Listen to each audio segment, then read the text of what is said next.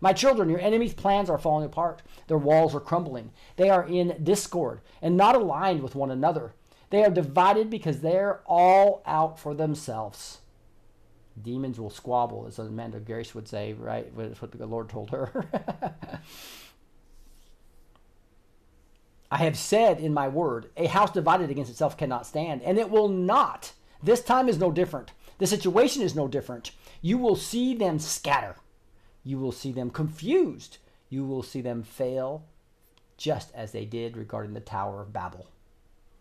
That's interesting. That's one reason why we want to know the Old Testament, right? We talk about the days of Haman, and you know what that means from the book of Esther, right? It talks about what happened at the Tower of Babel. Understand that, right? So this is great. These prophetic words that come in, God's wanting to turn us back to the Bible, both Old Testament and New Testament, to understand. Now, this next paragraph is key. It basically outlines why we've done everything in Bless to Teach. If you want to confuse the enemy, if you want to take down the deep state, it tells you how to do it in this next paragraph. This is the Lord talking to you right now.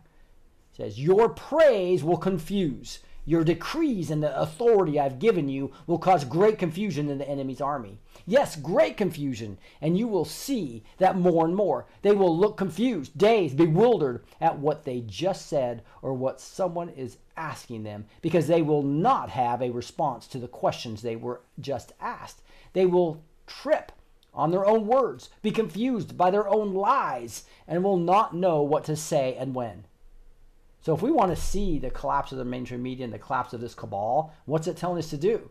We want to see them confused and not even be able to know what to say and be dazed and bewildered. If we want that to be what we want with this deep state, what do? Praise and use your authority in Christ. Does that sound like a broken record there? But that's what the Lord keeps telling us, right? So that's why every Monday and Thursday we have praise and prayer.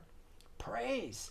And then we have word and worship, worshiping and praising him 4 nights a week, 4 days a week. It's actually Sunday morning, Friday, and then on word and worship, and then praise and prayer. So join the ministry. Guys, I'm glad many of you are being called to this ministry to help do what?